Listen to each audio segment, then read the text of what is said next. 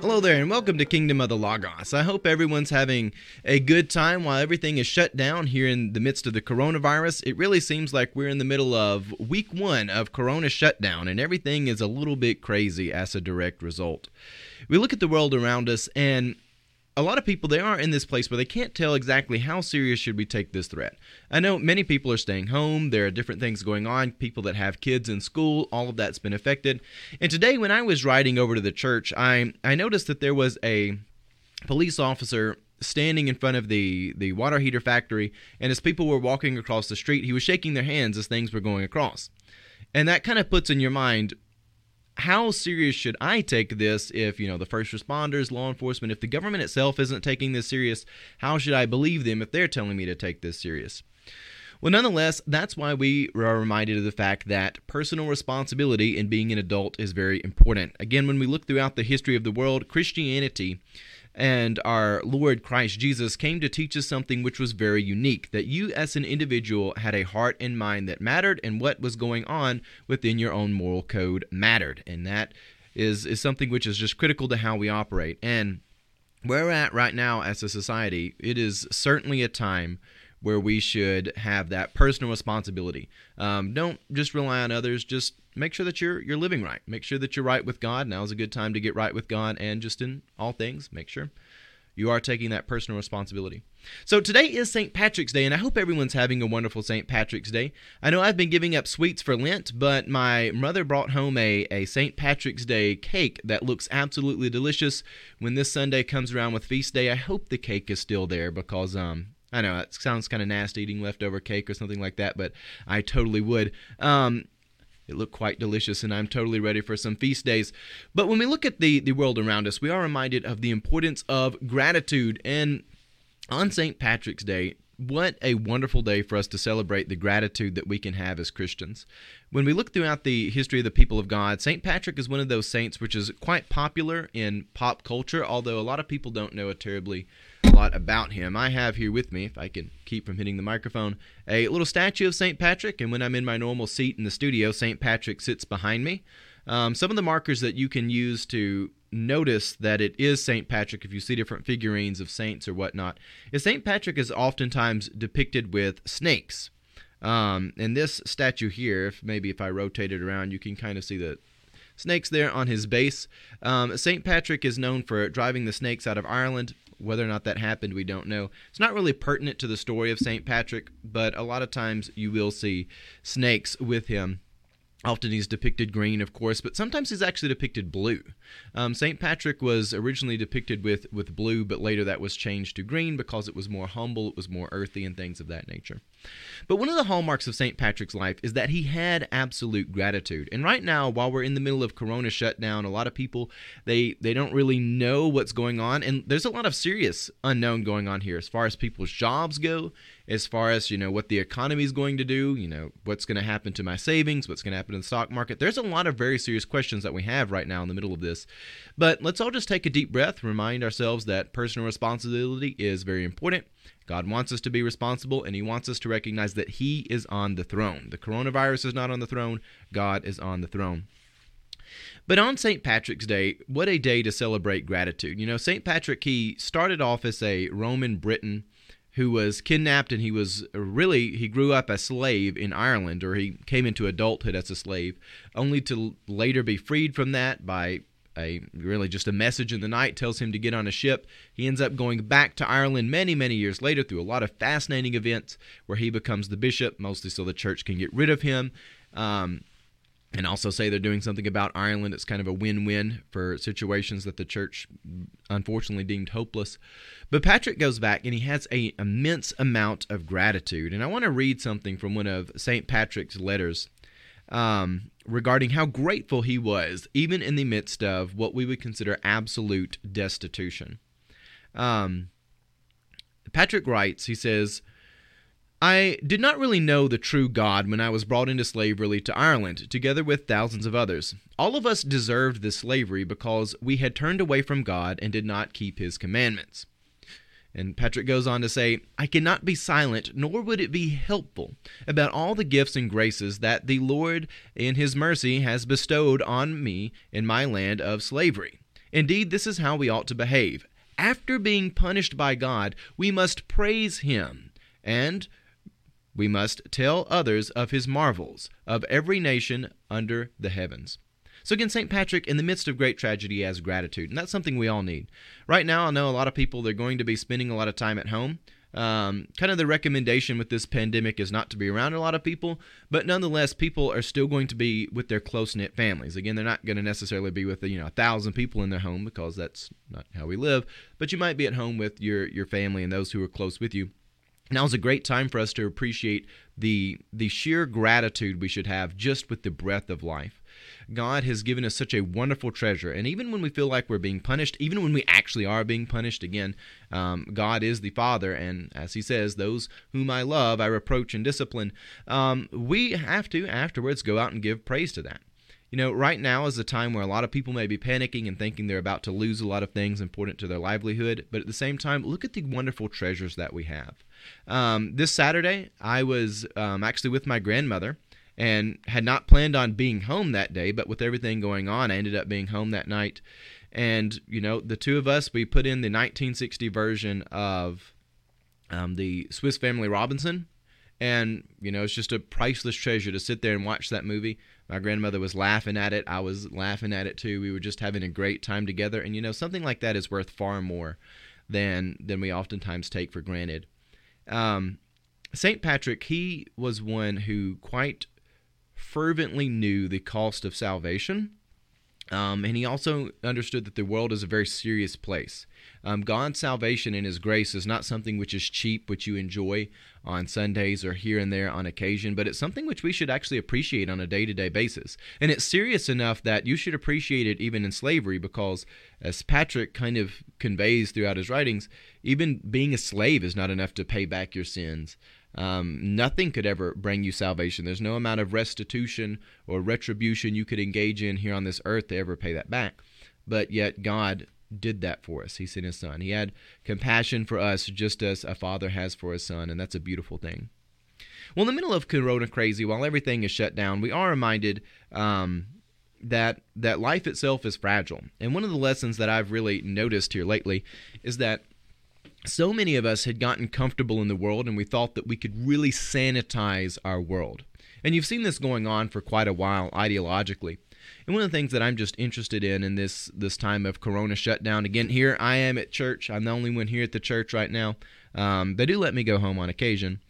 But as we're all in Corona shutdown, one of the things which I think we're going to learn very quickly is what things do our society hold in serious regard, and what things in our society do we hold in only kind of playful? It's just for a show. We talk about a lot of stuff. A lot of people get out and virtue signal for different causes. We have all sorts of madness that goes on in our culture where people want to engage in all sorts of crazy stuff. They want to mutilate themselves. They want to tell other people what is normal. They want to really take young people and say there should be no rules in life. We kind of have 30 years later version of the sexual revolution, or 40, 50 years, however many we are now. And one of the things that happens in the midst of a pandemic is we start to understand what really matters. What is actually healthy enough which can sustain a family through the midst of trials? What gives us the strength to persevere? And as a pastor, when I look at this, I realize that you look somewhere like 9/11, a lot of people were really interested in the church because they just saw something traumatic. There was a lot of fear that was going through society, and they wanted an answer for that, and so they went to church. We as the church, we have to correctly teach people that Christianity is not about just avoiding something dangerous or avoiding conflict, but it's about how you persevere through it. In the Sunday message that I gave last week, I emphasized that the gospel, it was not an exercise in passivity.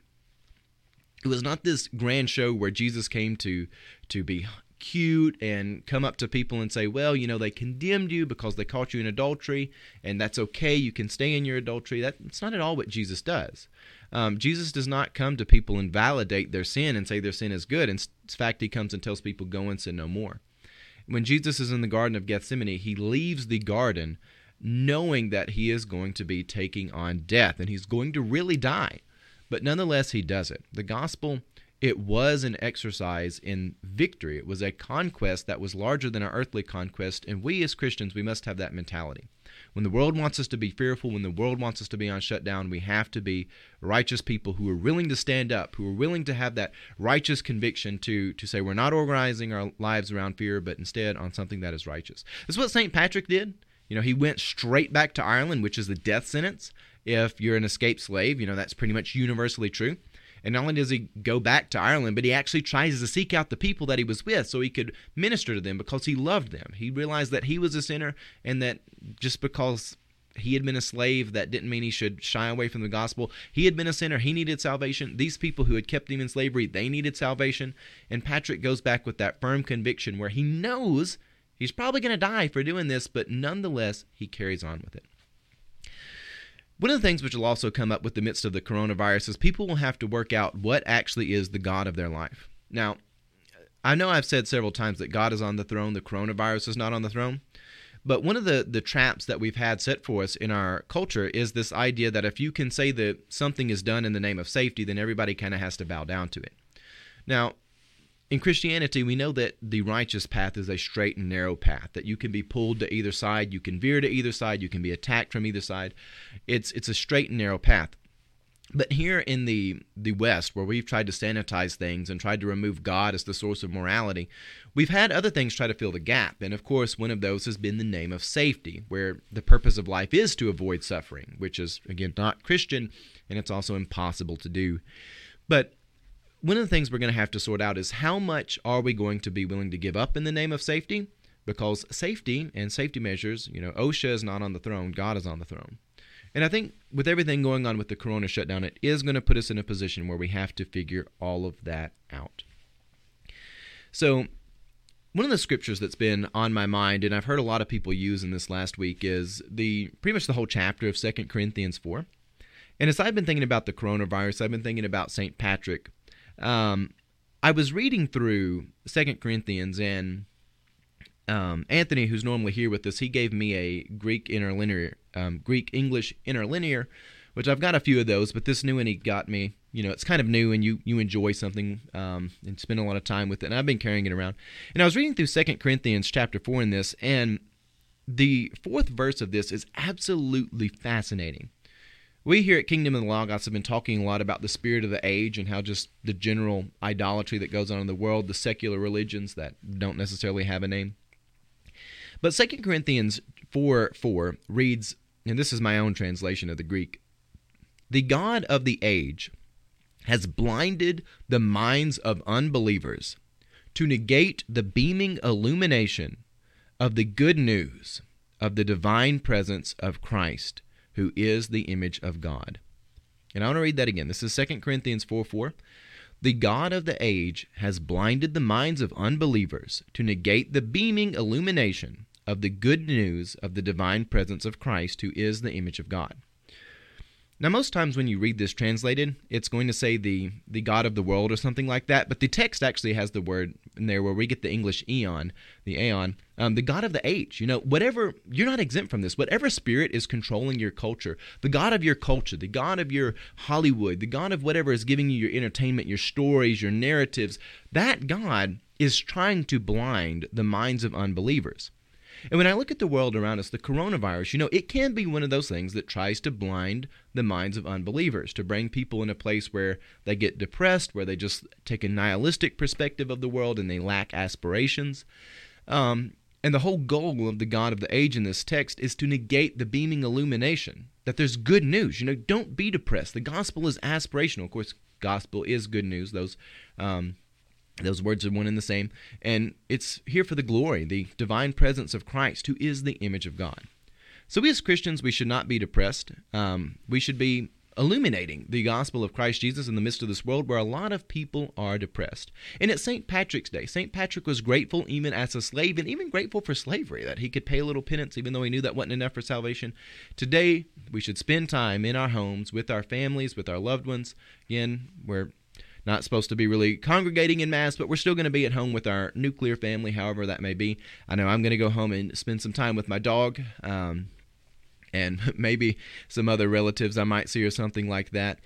But Probably not a lot of them. Again, we're not doing a lot of traveling and stuff. We're still having church services here at Jolton Church of the Nazarene, where I pastor. We're not touching one another while we're here, and we're keeping the church clean. We're sanitizing stuff, and we're kind of keeping our distance, but we're still here. Again, God is on the throne, not the coronavirus.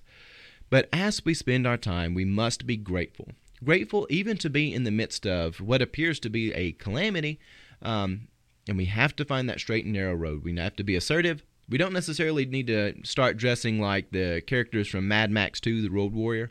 As appealing as that is to do that, and of course I have a blue healer, it's very appealing to do that, but nonetheless, we have to be righteous. We have to live righteously, and we must use this as a time to be grateful and to share the gospel with others. So with that, we're going to wrap up this live stream. If anybody has any thoughts or questions about St. Patrick, send them to me. And let's close with a prayer for everyone that's affected with the coronavirus right now and everything going on in the world. So let's pray. Gracious Heavenly Father, we thank you for the wonderful opportunity we have to be your people. Lord, I pray for those who are out listening to this, those who are in their homes, whether at their place of work or wherever they may be hearing this. Lord, I just pray that you would be with us. Let us remember that you are on the throne. Let us not have any faults that distract us, Lord. We ask that you send your Holy Spirit to convict us, to reveal the sins in our hearts, that we could confess them to you, that we don't let anything creep in our life. All those fissures and faults that want to come across our lives, Lord, they want to distract us and keep us from looking to you. Lord, I just pray that you will give us the firm conviction that we will keep our eyes on you and your illuminating gospel during this time. We ask all of this through Christ our Lord. Amen. But with that, we thank you for joining us. God love you, and have a blessed day.